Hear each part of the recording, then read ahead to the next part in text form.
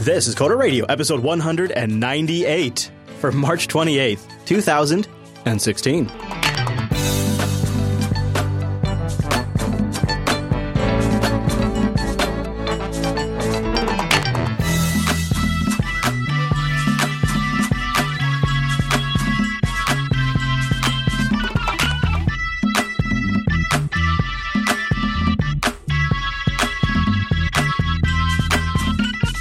Hi, everyone, and welcome to Coder Radio, Jupiter Broadcasting's weekly talk show, taking a pragmatic look at the art and the business of software development and related technologies. This episode is brought to you by our two fine sponsors, DigitalOcean and Linux Academy.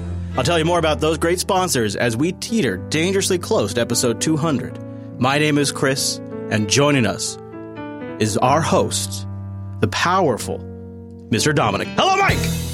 Good afternoon, Chris, and an enthusiastic ni hao to our listeners in Hong Kong. Ah, yes. And, I'll have to also say a howdy to all our friends up in Canada who are celebrating Maple Day.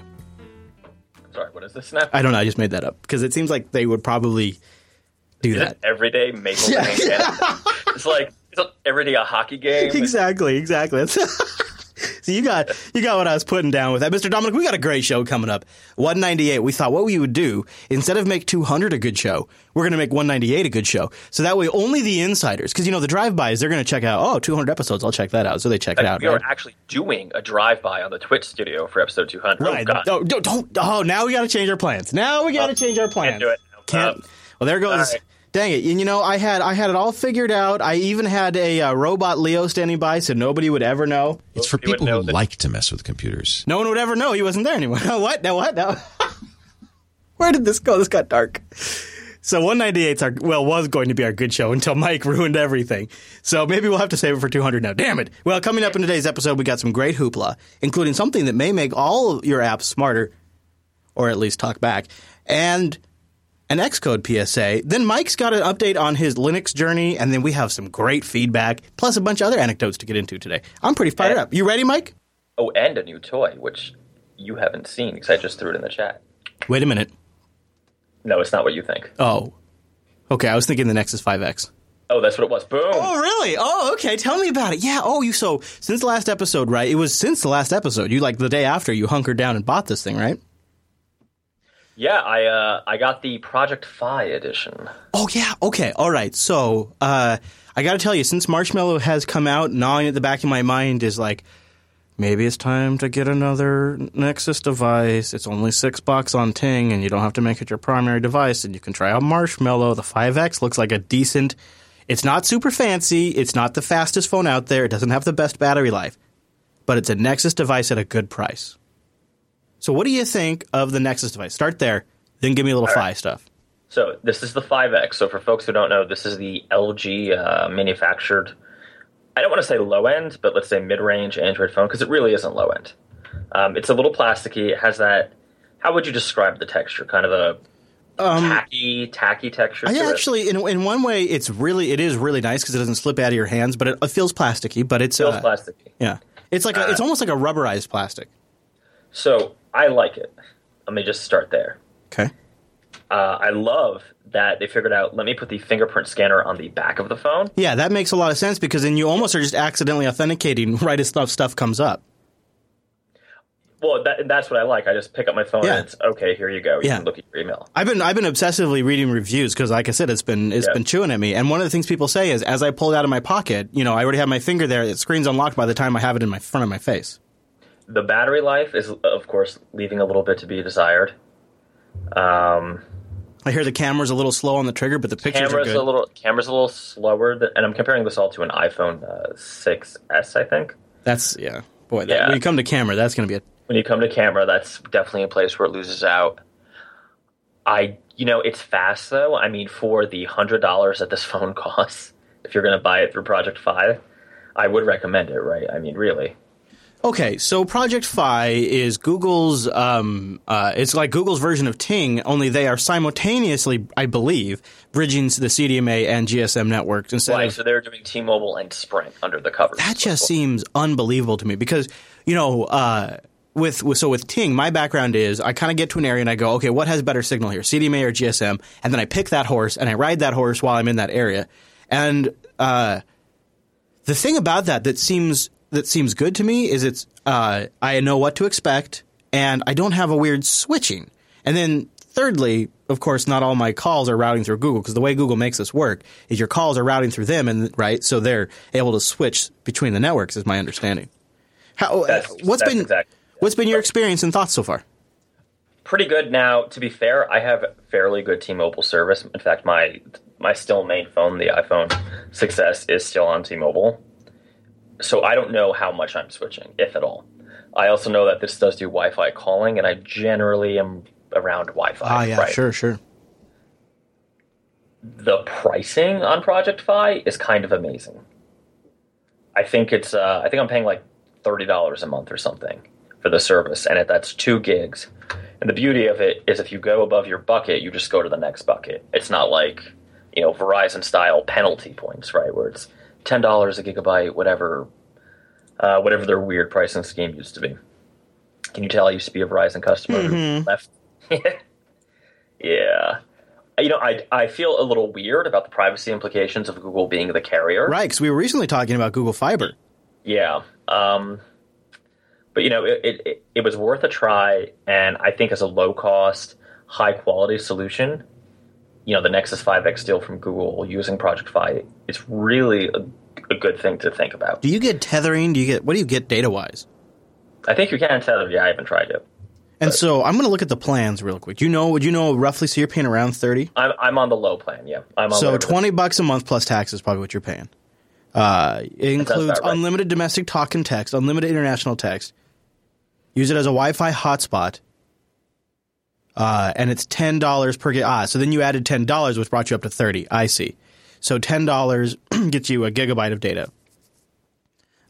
10 for 1 gigabyte, 20 for 2 gigabytes, 30 for 3 gigabytes, and so on. Yeah, so it scales directly up, and you're not committed. So basically, almost everybody's better off just selecting the low plan. And you don't pay for data that you don't use. Never pay for unused data. Right. Yeah. Right. So I don't know. I think it's pretty good. I wonder, one, is this a profitable business for Google? No. Okay. Do you think?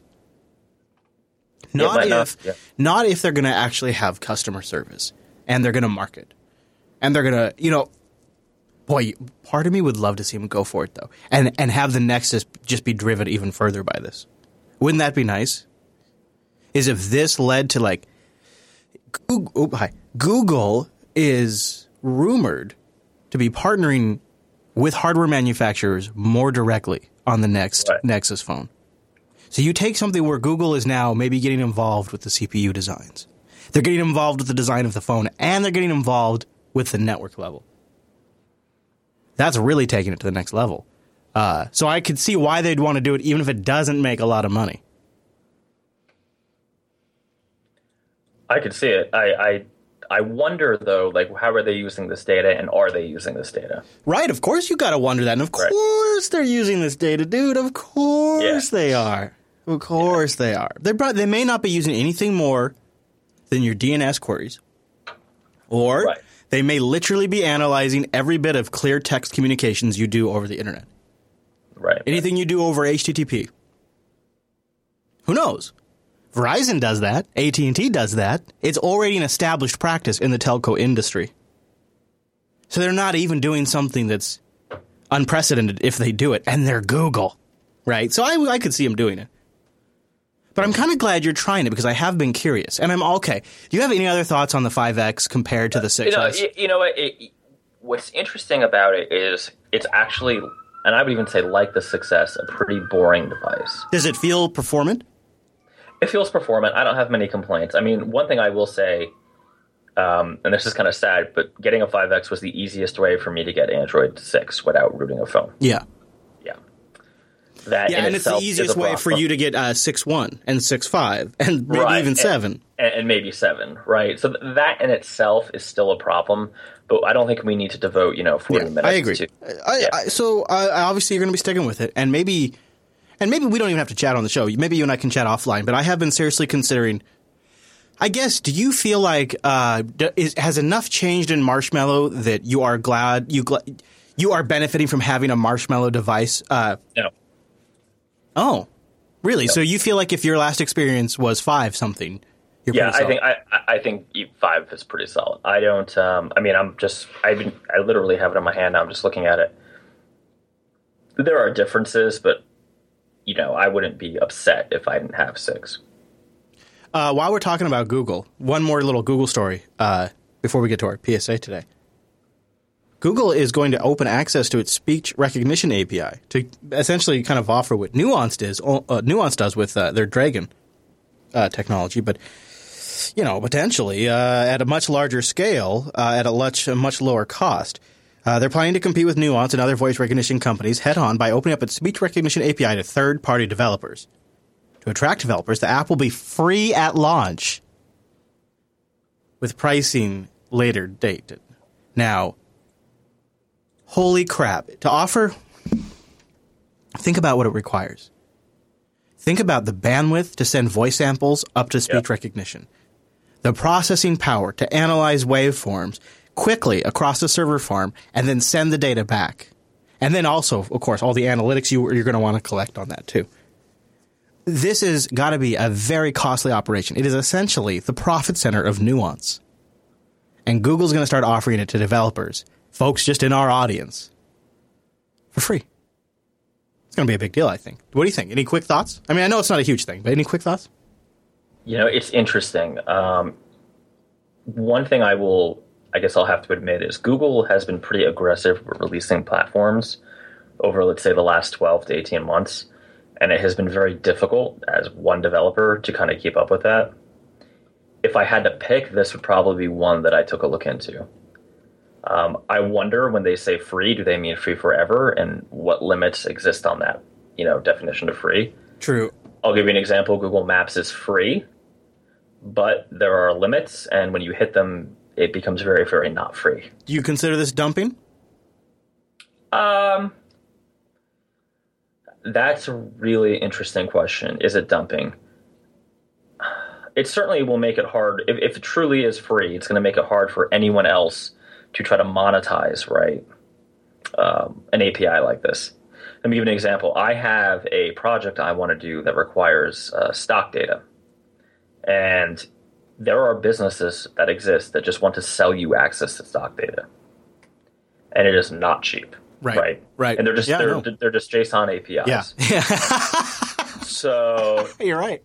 Well, or their version of whatever it might be. Yeah. Well, I mean, some of them are older. They're like exactly. Certainly, Google getting into any business makes it harder for anyone else to monetize that business. But I'm not sure of any real competitors other than Nuance, right? Well, Nokia and Microsoft and a few others have some stuff, but I think it's irrelevant. It's not going to matter because it's not just dumping. It is going to be devastating in terms of sheer data collected versus any of the other guys. Right, the monetization side. They've got Hangouts. They've got YouTube videos. They've got Google Voice. They've got Project Fi. They've now got this speech recognition API. These, and there's probably several dozen other that I just am forgetting about. These are all already data points that Google's system can use to better recognize human speech. They already have the ability to recognize over 80 languages. They already have a full developed API ready to go. And this is going to be the obvious choice for anybody that's going to create an application that's expected to run on iOS or Android, and you want this functionality, you're going to go with this. Anybody that wants a Google or Android TV application, anybody that wants a web application, and likely they'll be using Chrome, or any browser now that supports local mic access, all of them, they're all going to use this. This is going to be the champion. And not only is it going to be the champion, it's going to have the most data inputs out of any of these systems. I mean, sure, Nuance has Siri, and they have all of their established ways of collecting data, but nothing can compete with the global scale. Google is essentially outsourcing the data input to real people in the real world using real dialects and bring it all into their data center and learning. And it's going to be an amazing system. And so they might keep it free for quite a while. Because that is so much value. That's millions of dollars of R&D. So maybe they'll keep it, or maybe they'll always have a free tier. I could see that. Right. That's kind of a future that I see, right? A free tier, where it's if you're just doing a small app or you're, doing a proof of concept, you never pay for it. But if you were actually getting to some kind of scale, it costs, really the Google Maps model, right? That's something I do see. I think you're probably right. So interesting, and if you guys want to read the whole thing, we have a link in the show notes. And that squeak I think that's what you call it. It's not a creak and not a squeak. It was a squeak. Is an indication it's time for us to take a moment to talk about DigitalOcean before we get into our PSA today. DigitalOcean is a simple cloud hosting provider dedicated to offering the most intuitive and easy way for you to get up and started with your own server in the cloud right away. You got a project you want to work on, you have some testing to do, or you just need a server up there to deploy a Docker image on. DigitalOcean. Use the promo code CODERDIGITAL and get a $10 credit. Oh, a $10 credit? Well, guess what? Their rigs, like their base rig, $5 a month. 2 months. You could run a super fast SSD-powered server with a blazing fast CPU and a terabyte of transfer for 2 months for $5. Or they could try out the 10 or 20. The pricing structure just goes up really nice and incrementally, and you get way more stuff each time. They got Ubuntu, they got FreeBSD, Fedora, CoreOS, Debian, one-click deployments of things like OwnCloud 9. They have a lot of really easy setup to go base Ubuntu systems if you build on top of Ubuntu and you want a nice base system with a database server and a web server. Then you can choose between which one you want. And maybe a couple of different things in the application stack, like perhaps Docker or something like that. Ready to go. One click. It's no trouble. Super easy to manage. They have an HTML5 console, which makes it crazy easy to do from any device when you're right there at the console from boot all the way up to login. And they have an API which you can build on top of to automate things or snap into your existing management infrastructure. And they got data centers in New York, San Francisco, Singapore, Amsterdam, London, Toronto, Germany. They're all over the place. They're like a rash. Only the good kind. That's in a data center. If you use the promo code CODERDIGITAL, you can spin up a droplet, try it out, see what I've been talking about. And once you got one running, you got some stuff, and you know, maybe I could do a little more with this. Maybe I could use this to make my product even better. Why not read one of their great tutorials? Tons of great tutorials like this one. How to configure a continuous integration testing environment with Docker and Docker Compose. Boom. Now that's a lot of fanciness, and it's in a well-written, well-structured, easy-to-read how-to. And that's one of many for all kinds of tasks, plus the one-click deployments. This is where you go. DigitalOcean.com. Use the promo code CODERDIGITAL, and a big thank you to DigitalOcean for sponsoring the Coder Radio program. DigitalOcean.com. Use the promo code CODERDIGITAL. So, Mike, I'm assuming you must have gotten bitten, and thus we have a PSA in this week. Hold on. Stand by. I gotta make this really dramatic. Ladies and gentlemen, the Coder Radio program has a PSA for you this week regarding Xcode. We're going to our on-location reporter, Michael Dominic. Mr. Dominic, what are you learning at this time? Well, Chris, we have reports from multiple bystanders that Xcode 7.3 does, in fact, break debugging on AppCode. There you go. We have informed you. That is the breaking news on this episode. Wait, there it is.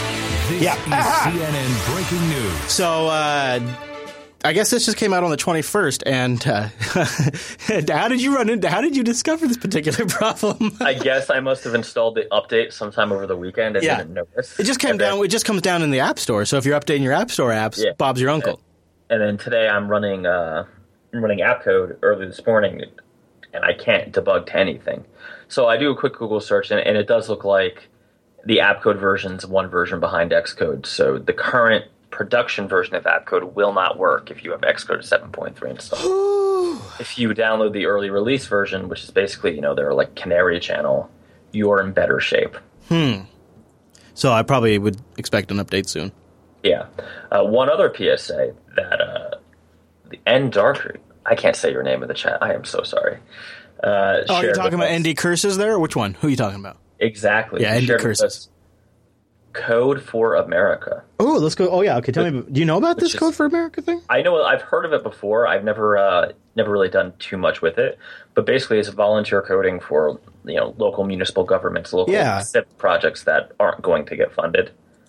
Hold Hold on a second. Hold on one sec. Just because I want to see what this is like. I hate to do it live on the show because you never know. You might get like a surprise. But hold on. I got a little thing here. Code for America Brigade. Go ahead. Okay, you ready? Yep, do it. Brigades are Code for America's volunteer force, and they are led by talented technologists and community organizers just like you. We started the brigade when we realized there was just this sort of energy around technology in our city and a need for that to translate over into government. And Code for America is on the front lines of that. My career has always been about trying to find ways that, momentum around technological change can be harnessed for positive social change. Okay, so there we go. I kind of get an idea of what they're about. Code for America. And social change. I'm getting a little social change there, but I'm sure it's a bunch of other things, right?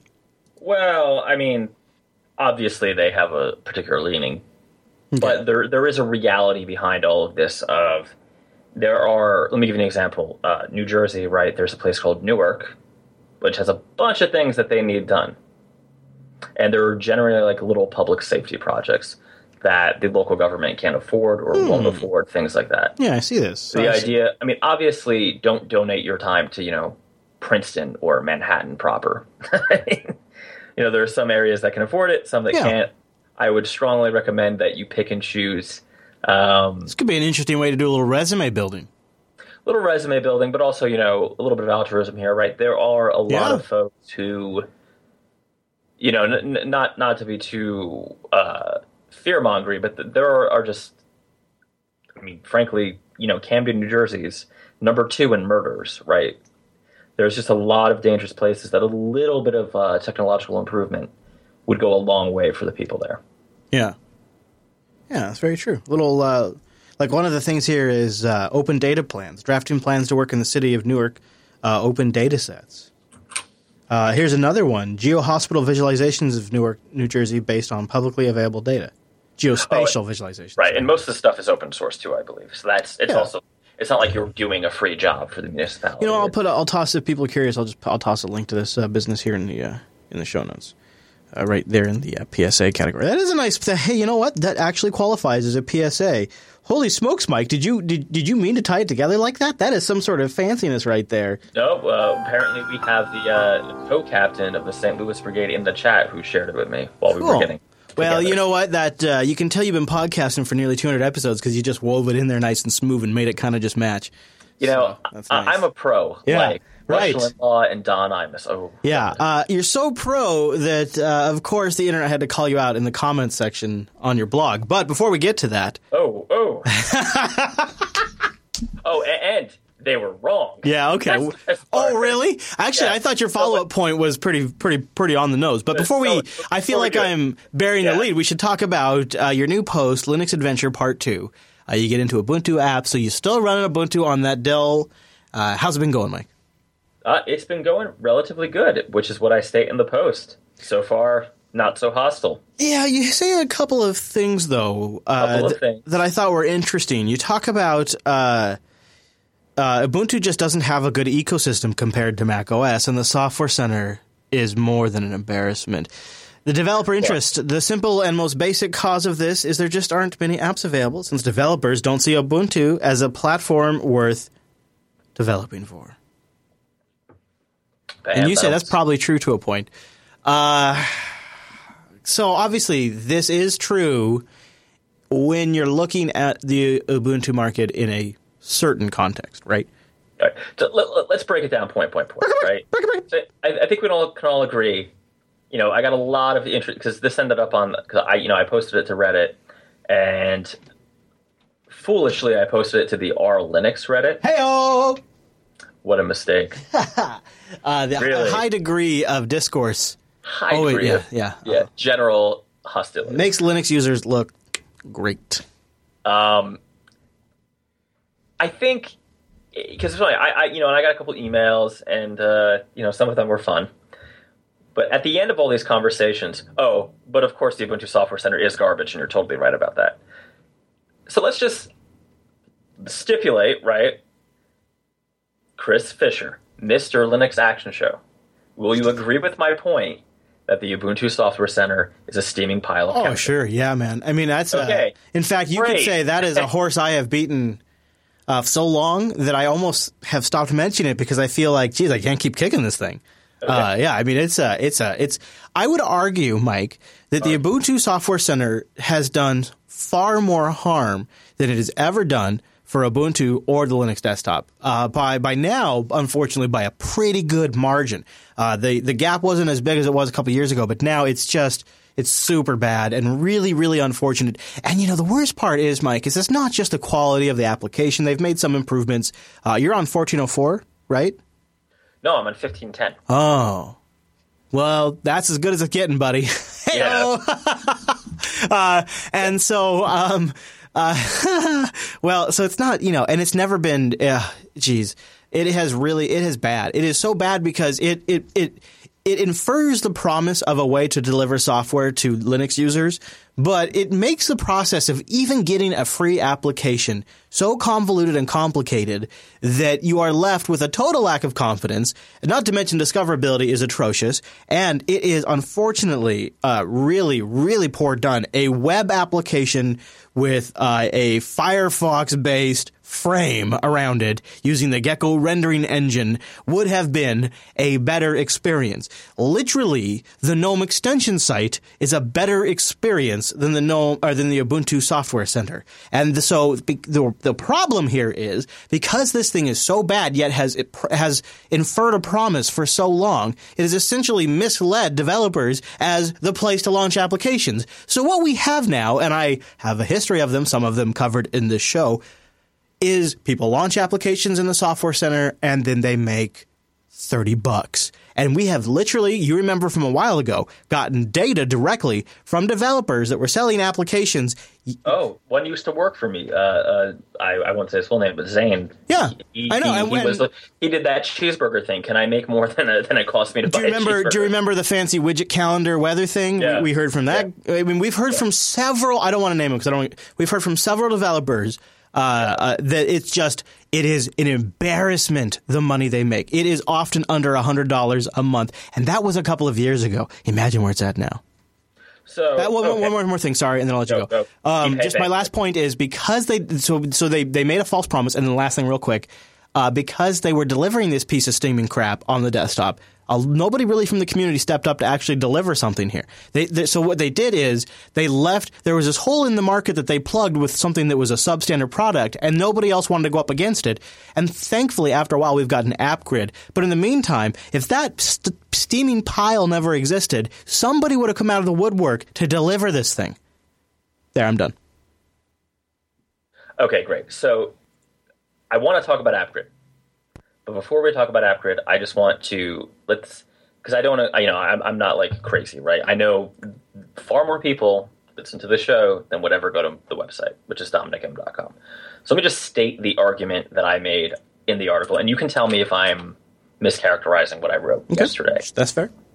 I said there were two major problems. One, under the heading of developer interest, is basically what you just stated, right?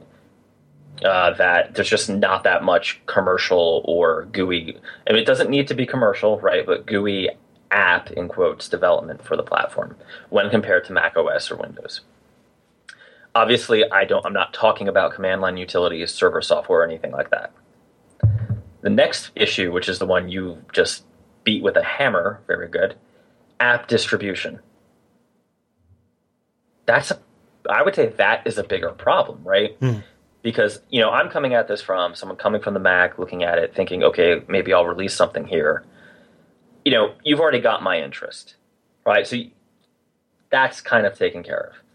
But the distribution problem of if you have something called the Ubuntu Software Center, and then it doesn't work right, or it's crappy and broken and looks like Camden, sorry. And it requires that you, quote unquote, buy a free application, and you have to log in with you have to go create a Canonical account, and it's weird. You have to go create a Canonical account and buy a free open source application. It doesn't click.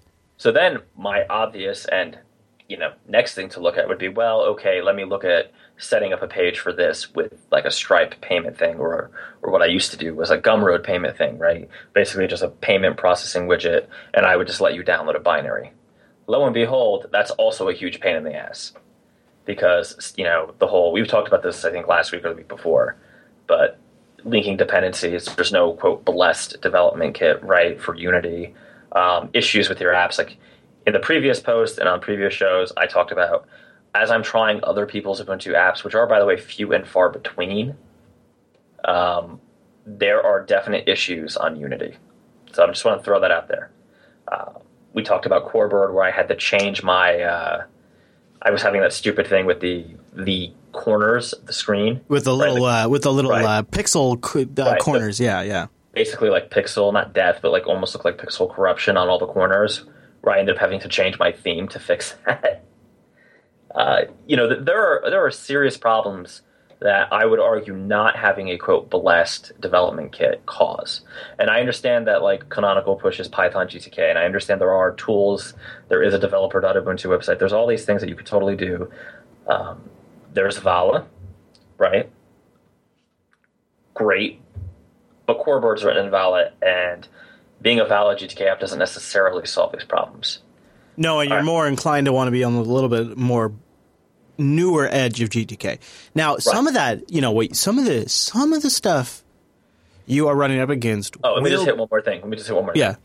I don't think it's acceptable to ask someone to go to a website, enter their credit card information, download a package, and then ask them to run like a Python script to install the app. So that's the other side. It does feel weird, huh? To me, that is not, and I understand that is a solution, and I got a lot of that on Reddit. Jackass, just use Synaptic or make a PPA. I get that. In my mind, the type of users I'm thinking of, that is not an acceptable solution.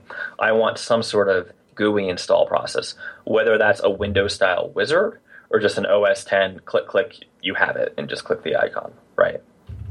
So keep going, I'm sorry. So in 1604, you're going to get a newer version of GTK. You're going to get an improved version of the Ubuntu Software Center. And you'll also be able to run GNOME Software. And I know you did make some comments about potentially GNOME Software being an avenue in the future. But right now, that's really exclusively locked down to things that are open source and in the repo. That's correct. So that's the other big piece of feedback I got. Well, your post is kind of badly timed because GNOME Software is coming out. And at some point I just stopped responding because, and I'm glad you said that, because my understanding was GNOME Software did not allow commercial software. Is that true? It's not an implicit policy. In fact, they've talked about in the future having commercial partners. Right, in the future allowing a payment processing system and all of that. But as it stands today, I don't believe that if you were to go into GNOME Software when it does come out in like 5 or 6 weeks for Ubuntu, right? I don't believe that is a viable alternative if you're trying to sell your application. So essentially, Rikai has got the link there. Essentially what the plan is, and it's not working great at the moment, but essentially what the plan is Canonical is going to transition to making paid apps a thing in GNOME Software, which requires patches. And not only does it require patches, but because they don't want to reinvent all the wheel, it's going to require package maintainers package the icons appropriately, so that way the artwork and icons display appropriately in GNOME Software, which isn't necessarily the case right now. There's a lot of work to be done here, and it's all changing in 1604. So that's why people are saying your timing is bad. I don't think the fundamental issue is changing, though. It's not going to all of a sudden become an avenue that's obvious for you to sell your apps in. Well, and this only works, I would even if this works, right, this Canonical patching GNOME Software solution, it only works for users on 16.4 and plus, right? So, you lose out on all those LTS users. You lose out on all the 15.10 users. True. However, I think 1604 is going to be the big one. DigitalOcean is, I believe, planning a lot to upgrade their base servers to 1604. Google is planning to upgrade to 1604. Everybody is talking about going to 1604. I think it will quickly be a very, very fastly adopted version of Ubuntu. So there's that. And 15.10 is supposedly a very easy update path to 1604 too. So they're in a pretty good position to get a lot of people using the new GNOME software, Ubuntu software, whatever. But I wouldn't. You know, Mike, the thing is even then, once that's done, that's phase 1. Phase 2 is Unity 8. Phase 3 is a new software center where you distribute your packages through snaps. I don't think you're going to have a complete solution for this until 2017. Because it's funny. The software center is just a small part of the back end, right? Well, and this was my point, right? And it's funny, and just to chat, I do know that 1604 is going to be an LTS. Yeah, he just means that they could still use the old LTS because it's an LTS. I just mean there's going to be folks who stick on 14.4 and 15. Yeah, because it's an LTS. Right. I did not intend for this post to become about the software center. Right. In fact, I didn't think this post would actually get traction. I thought it was just kind of something I was going to post and kind of taking notes on what I was doing. One aspect was in the comments, someone was kind of giving me a hard time. And, even if Canonical solves this problem, they still have the same problem that everybody else has of how do you make these software businesses viable? Right? How do you make the platform non-hostile to commercial software? What's really interesting is I think a lot of the confusion on the feedback for this post was that people just assumed I was talking about like free software in terms of non-monetary, non-commercial, right? The common response on Reddit was, haven't you ever heard of Synaptic? I mean, come on, man, just throw up a PPA. Well, that response is similar to when I say, oh, man, it really sucks that my Samsung device isn't getting updates. And people say, well, haven't you ever heard of CM? Just install Cyanogen. What's the problem? Yeah, it's really, it's interesting and kind of scary on the one hand, right? Because is there a demand for this kind of thing? Right? Does Canonical want commercial software to be successful in Ubuntu? And does the community want that to happen? Well, I reflect on Crossover Office, which Codeweavers has been. I mean, man, I probably have bought that every single year for 10 years, right? And they've been developing it for the Linux desktop since then, and they had just sell it directly through their website, and they make RPMs, Deb, and a tar.gz. And, you pick the flavor that best matches your distro, and you download and run. Their tar.gz is a shell script that launches either a Qt or a GTK or it might even be less, something even more simpler than that. But it launches basically a wizard like you would almost see on a Windows installation. And they just it's install.sh or whatever. They call it something very obvious. You run that, and it just it manually copies the files where they need to go. Screw your package manager. I'll just put my files where I need to. And then, of course, updates I would imagine must be managed through manual downloads or something. Right, which really seems clunky to me, but isn't the worst thing in the world, right? Right, and especially if it's a product that you are motivated enough to go to the website and buy, you're probably likely also motivated enough to go and download, and it's also an opportunity for you to remarket. Especially if they sign up for a newsletter or something like that. Get updates and things like that with this newsletter, and then you send out a thing saying, hey, we got a new version. The nice thing is that I think if the category is right, you can – I'm an example of somebody who's literally been buying the upgrade product to Codeweaver's Crossover Office now for 10 frickin' years. I buy the upgrade every single year. And I'm trying to think, is there any other software I regularly buy? Well, it's just games. Humble and Steam. Right, so exclude games, right? Honestly, though, if there was, Sublime Text. I've paid for Sublime Text. Sure. Okay, developer tools. Mm-hmm. Yeah. Yeah, literally just starting a conversation here, right? Wasn't trying to indict Canonical. Wasn't attacking Linux. I think they have done harm, though. You think you actually think Harm to who? To the Linux desktop. I think Canonical took their eye off the ball. I think they thought they were going to – I think they were under the impression they were going to finance the Linux desktop, the arm of their – just the Linux desktop division of Canonical through the Software Center. It didn't pan out. They moved over to mobile. Well, first they moved over to Ubuntu for Android. Then they moved over to Ubuntu on TV. And then they moved over to Ubuntu Touch. And in the meantime, they let the Software Center and, to an extent, but not as much, Unity languish. And as a result, for all the reasons I mentioned earlier in the show, it stuck around, and I think it did more damage than good.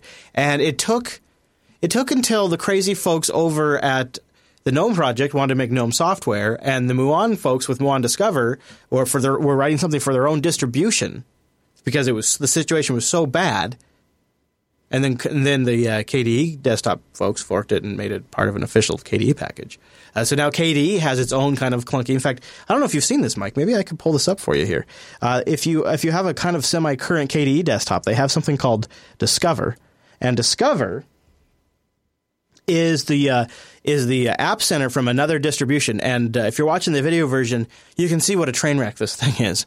It's got super clunky 3 or 4 applications that slide along the top here: VLC, Corita, Marble, a few others, like 4 apps. The most popular are things I literally don't even recognize what they are. There's these applications that are called most popular, and all I can tell there is they have smiley faces. I fundamentally have no idea what any of the things in the most popular – I don't know if they're applications. I don't know if they're fonts. It says comic.krnsrc. What's a K? That sounds like a KDE script file or something. Comic_KNSR. I don't even know what that is. And then in the next column over, best rated. Well, in the best rated column are Plasma desktop widgets. The little toys that ship with your desktop already, like the weather widget. Or maybe a couple others developed by the community. And this is in the best rated category. The crap I already get, right? And then in categories, you have all kinds of stuff. The icons are of arbitrary size. The games icon is literally a tenth the size of the education icon. The Plasma desktop icon is roughly the same size as the education icon, except for the Office icon right next to it is the size of a paper document when the other two are – I mean, it's all over the map, right? And then if I go into some of these, I don't know, let's pick one like System and Settings. It's – right now it's blank. Now, I don't know if it's about to populate. I have no idea what's happening. You can see that here's a most popular column and a best rated column. They're completely empty. The all column or whatever is 0 items. There's apparently literally nothing in System and Settings. And this is on an Ubuntu 15.10 computer where you would think the software availability would be rather high. I mean, I go into games. I think there's some categories in here. Yeah, okay. Yeah.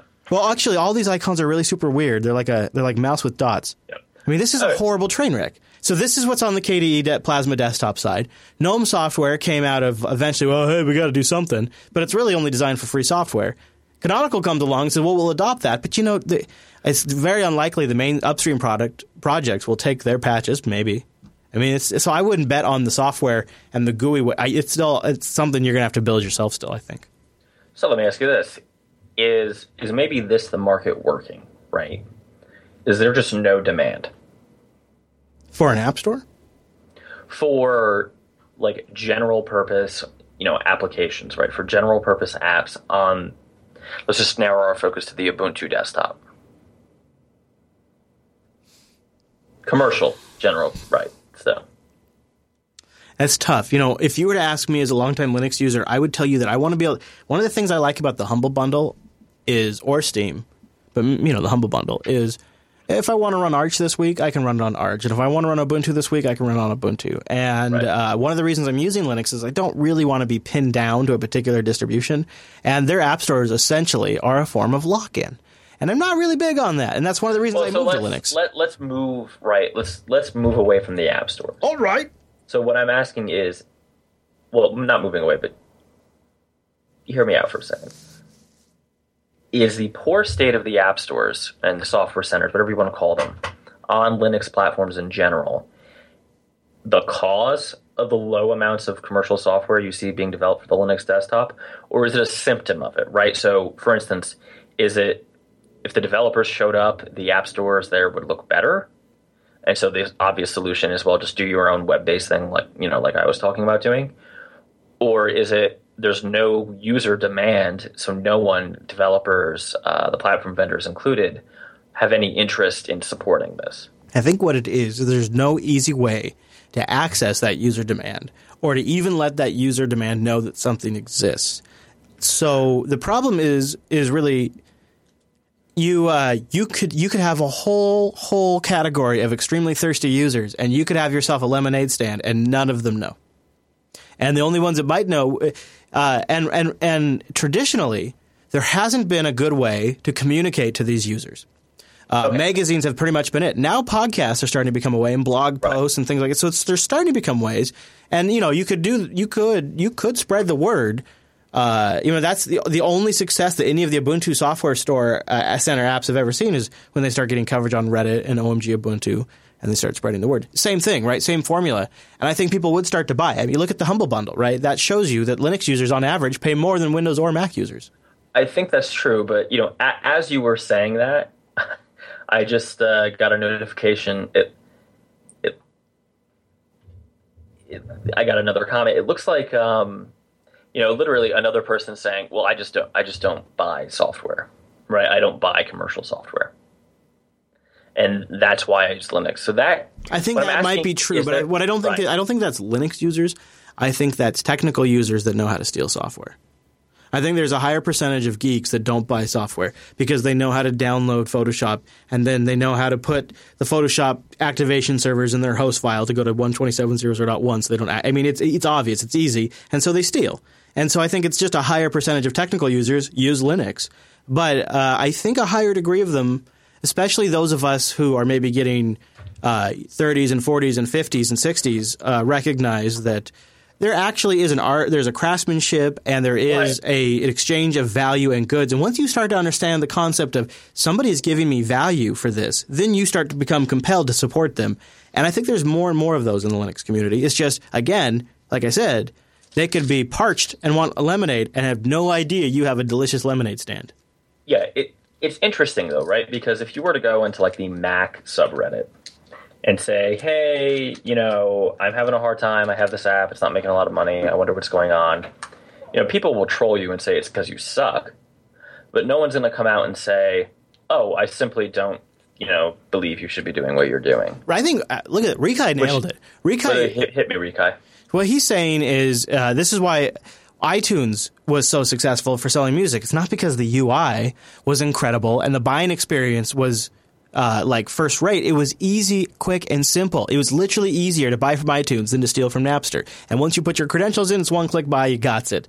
And convenience is king. So I'll give you an example of pieces of software. If there was a nice, high quality RSS feed editor for publishing podcasts, like there's an application on the Mac called Feeder. It's not that great, but it's a good, solid app.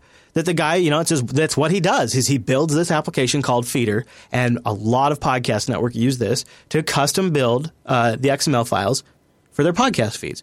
I'd pay $200 to have that application on the Linux desktop, and I'd buy every single upgrade. Easy. If you made a one-click button for me to take my default Pulse audio input into an application and send it out to an Icecast server, and I click one button and I put in the server information and click broadcast, and I'm not talking about there's an app out there called Butt that does this, and it sucks. Something like Nicecast for the Mac, for Linux, $60 a year, no problem. You got it. Really, for me, there are a category of applications that they just simply are not available for me to buy right now, and so we don't buy them. But for me, it's easily a business tool that is that's a tax write-off for me, and absolutely, I would want to support the person who's making those tools because my business is depending on them. So I really think there's a market. It's just a hard market to get to. And I think there is a certain category of users who will never buy certain things like... Well, and they exist on all platforms, right? Really. Yeah, true. Yeah. I mean, I think they're just a little more militant on Linux.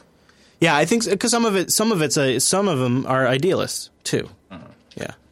But I don't think that's as much as it used to be because you look at the market, look at Linux today. I mean, even the Fedora project now is talking about ways to make it easier to set up codecs and install Flash. And even Fedora is like, well, the actual quote was, And sometimes we just need to be grown-ups and use our laptop as a tool or something like it was like wow. Even one of the most diehard distributions about this is starting to loosen up a little bit.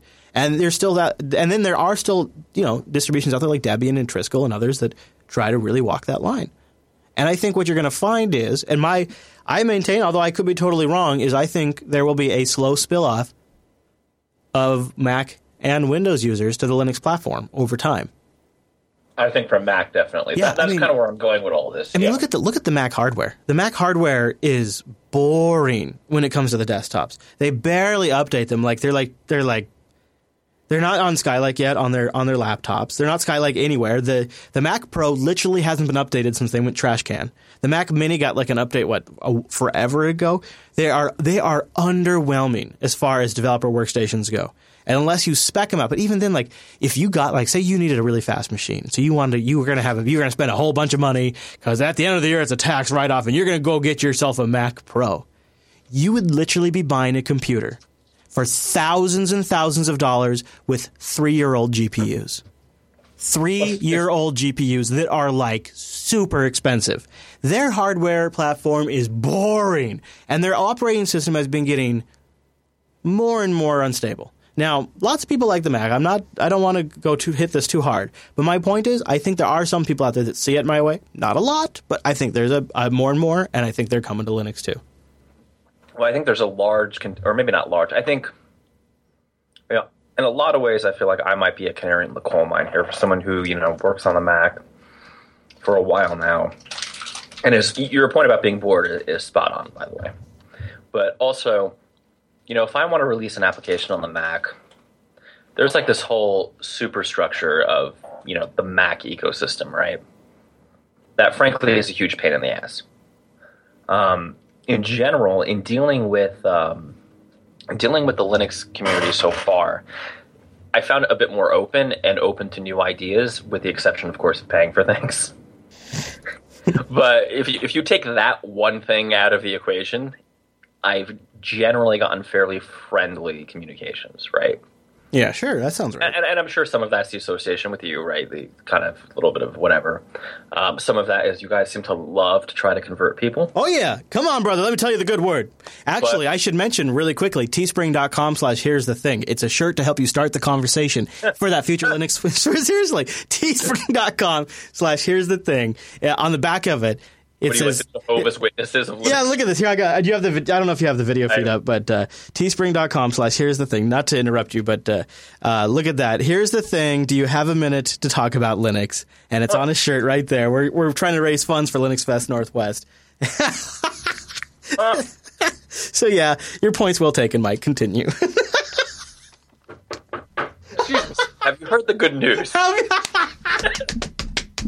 Wow.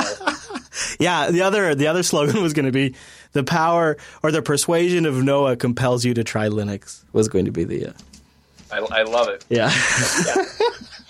I'm going to continue investigating this. I feel like we should just leave it on this very Jehovah's Witness. All right. Well, I want to mention Linux Academy, and I also, if you just don't mind, one or two quick emails, and I want to just you teased you were going to mention AppGrid. I want to get your thoughts on that too real quick, but first I'm going to mention Linux Academy. Go to linuxacademy.com/coders to support this here show and get yourself our Coder Radio discount.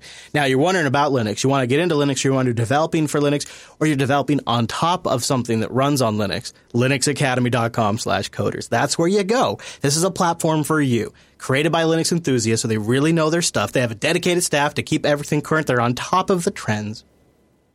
When your Coder Radio program is talking about Docker, years ago, they were getting ready to do courseware on Docker. All the good stuff over there that you've sort of heard us mention, they have courseware on it. Python, Ruby, even their PHP. Go check it out. They have 2,357 self-paced courses, scenario-based labs to give you that real hands-on experience.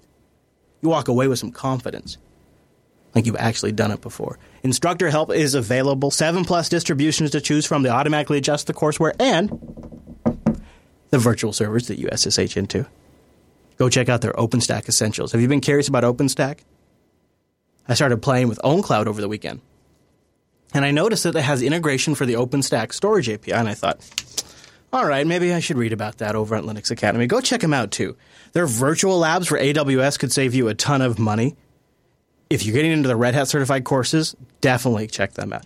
And speaking of OpenStack, if I recall, they have a new OpenStack Foundation certified OpenStack Administrator course. Speaking of the devil, that you can go take. Brand new courseware over there. OpenStack Foundation certified OpenStack Administrator exam. Go there, go check this out. And OpenStack is one of many technologies. They also have nuggets when you don't have a ton of time to jump into something. They have courseware that automatically adjusts. And also, go check out their blog. They do weekly roundups and recaps. Lots of good stuff over there at Linux Academy. linuxacademy.com/coders. And a big thank you to Linux Academy for sponsoring the Coder Radio program. So, Mike, just really quick, I don't know if you've actually tried it, but AppGrid, a community-created alternative to the Ubuntu Software Center. It's fast, written from scratch, so it starts right up. It's fairly elegant. It's a nice grid of applications. It's got reviews built in, pretty much ready to go. I've been trying it out. It's been a little buggy for me, but I don't know. What are your thoughts on something like this? Is this actually going to work long-term? Yes, Balmer. Oh, geez. Yeah, it's great. No, I did take a brief look at it. You know, I kind of think the GNOME one is going to be better. Yeah, I agree. But I'm glad somebody's doing something, though. This is what the Software Center should have been, right? Yeah, yeah. Sadly, it's even the right color scheme. It's like they just thought about it a little bit. Yeah. Hey, just a couple of quick bits of emails to get to before we get out of here. Dustin writes in. He says, hey, Mike and Chris, I feel like I've picked up a common theme on your Coder Radio program for the last few months. Your various laptop woes. For a while, Chris was lamenting the loss of the Pismo back in the day. And Mike's mentioned his Macs recently failed him. I've been tracking the release of the Lenovo P70. Well, I was wondering, have either of you seen this beast? I've included a link to check it out. He says he also wrote 1.5 years ago about having anxiety finding a job in software development, and it all worked out. Thanks for the help 1.5 years ago. Keep it up, Dustin. Wow, Dustin, I'm glad you're still listening. So the Lenovo, we've said, I know there's some Lenovos out there that the audience likes. Well, This P70 here, Mike, is, like he said, it's a nice machine. It's a big boy, though. 17.3-inch mobile workstation starting at $1,800. Yeah. What do you think? Maybe too big for what you're going for? Big in many senses, I would say. Yeah, I do like that. Yeah. I do like that display it has on it. Boy, that looks nice. But yeah, so the P70 was the Lenovo, one of the Lenovos we heard from. I read the page. It looks like a beast. I just don't want to spend that much. I don't know who you have to charm, but if you could get your hands on the IntroWare Apollo, I'm still loving that. Okay, so Rich writes in with a tough one. I don't know if we can solve this one. Because, well, Rich, sometimes you got to do things the hard way. He writes in, hey, guys, I love the show. And this is in regards to what he says, quote, unquote, a conversion tool. That's the subject line. I've been creating an app in Xcode for a while now. And, of course... Yeah. Hold on a second. There we go. And, of course, have wild dreams of making money with it. Well, it's about almost done in Xcode. My question is there any easy way to convert it to Android? Any tools out there, or should I learn Java and start from scratch? Thanks, Rich. Okay, so first thing, go to JetBrains.com. Under All Tools, click it. Then scroll down. I'm doing this live with you. There is one called AppCode. Download. And then you're good. But to answer your actual question, no, you're screwed. So there are Objective-C. I'm assuming this is Objective-C to Java converters. But that's just not a great plan. Do you feel like our buddy Rich here is like... So a couple of weird things about this email jumped out at me. So first of all, he's almost done and now wants to switch to an Android app, which seems straight up cray. And then, I've definitely heard of the opposite problem, by the way. Yeah. And then he's doing it because, wait for it, he wants to make money. So... All right, step zero is actually put down the crack pipe. Yeah, I'm thinking, I'm not following because, maybe he feels like he's got the perfect Android app that will make a lot of money. But chances are anything you would use to convert this application to an Android application is going to cause you a lot more work than you're expecting. And if you think it's almost done now, it's not nearly almost done if you're about to move toward this thing over to Android. Let me be totally honest, though, right? Okay. I don't know of any tool that does this. It's called Magic, actually. Well, of course. If you have a goat, and some black candles, some incense, you could probably get it done. But more importantly, conversion tools are notoriously terrible things that you shouldn't be using. There we go. See, I'm just sprinkling a little magic conversion dust on it, and now it's all taken care of. I would challenge you and kind of leave this as a lesson for next time. Did this app actually have to be native? Could it have been an Ionic app? Because it sounds like that's really what you want, right? Because it seems like he doesn't want to get rid of his iOS app. And there's not a whole lot. I mean, we're going off 4 lines in an email here. But it seems like he also wants to have an Android client as well. So it's not switching so much as... That's what it sounds like to me. That he wants to release the iOS version, but also release the Android version. So I would challenge you on, why did you do it natively to begin with? Was it just to learn native development? Or did you not know that you could go hybrid? Which seems unlikely. Yeah. Well, Rich, I wonder if perhaps you'd like to follow up and let us know, and perhaps we could advise you further. But that's a good question. You know, it does make a lot more sense when you break it down into, hey, I think I should ship this for both platforms, because that is a common request. Hey, I love your app. Do you have it available for Android? That is very common. Yeah, I mean, and I would also say that, you know, it should be easier on Android, if only because you've done all the failure and experimentation on iOS. Yeah. So you kind of know what you're doing. True. All right, Mr. Dominic, anything else we need to cover on this week's podcast? No, I don't think so. I mean, we had one more email, but did you cut them out? Well, we're kind of, I figured what I'd do is I'd bump it for next week, because next week we're recording 2 episodes of the Coder Radio program, so join us. Have been bumped. Join us for back-to-back Coder Radios next week. Go to jupiterbroadcasting.com/calendar. I think, are we going to start at our regular time and then just go one later, or are we going to start an hour early? What did we decide? Start an hour early. Okay, we're going to start an hour early next week. So that'll be 11 a.m. Pacific, 2 p.m. Eastern over at jblive.tv. Go to jupiterbroadcasting.com/calendar. Also, please send us in your feedback at jupiterbroadcasting.com/contact or coderradio.reddit.com. So we got lots of stuff to read. Go check out Mike at Dumanugo on Twitter, Buccaneer Tech. And see you here next week.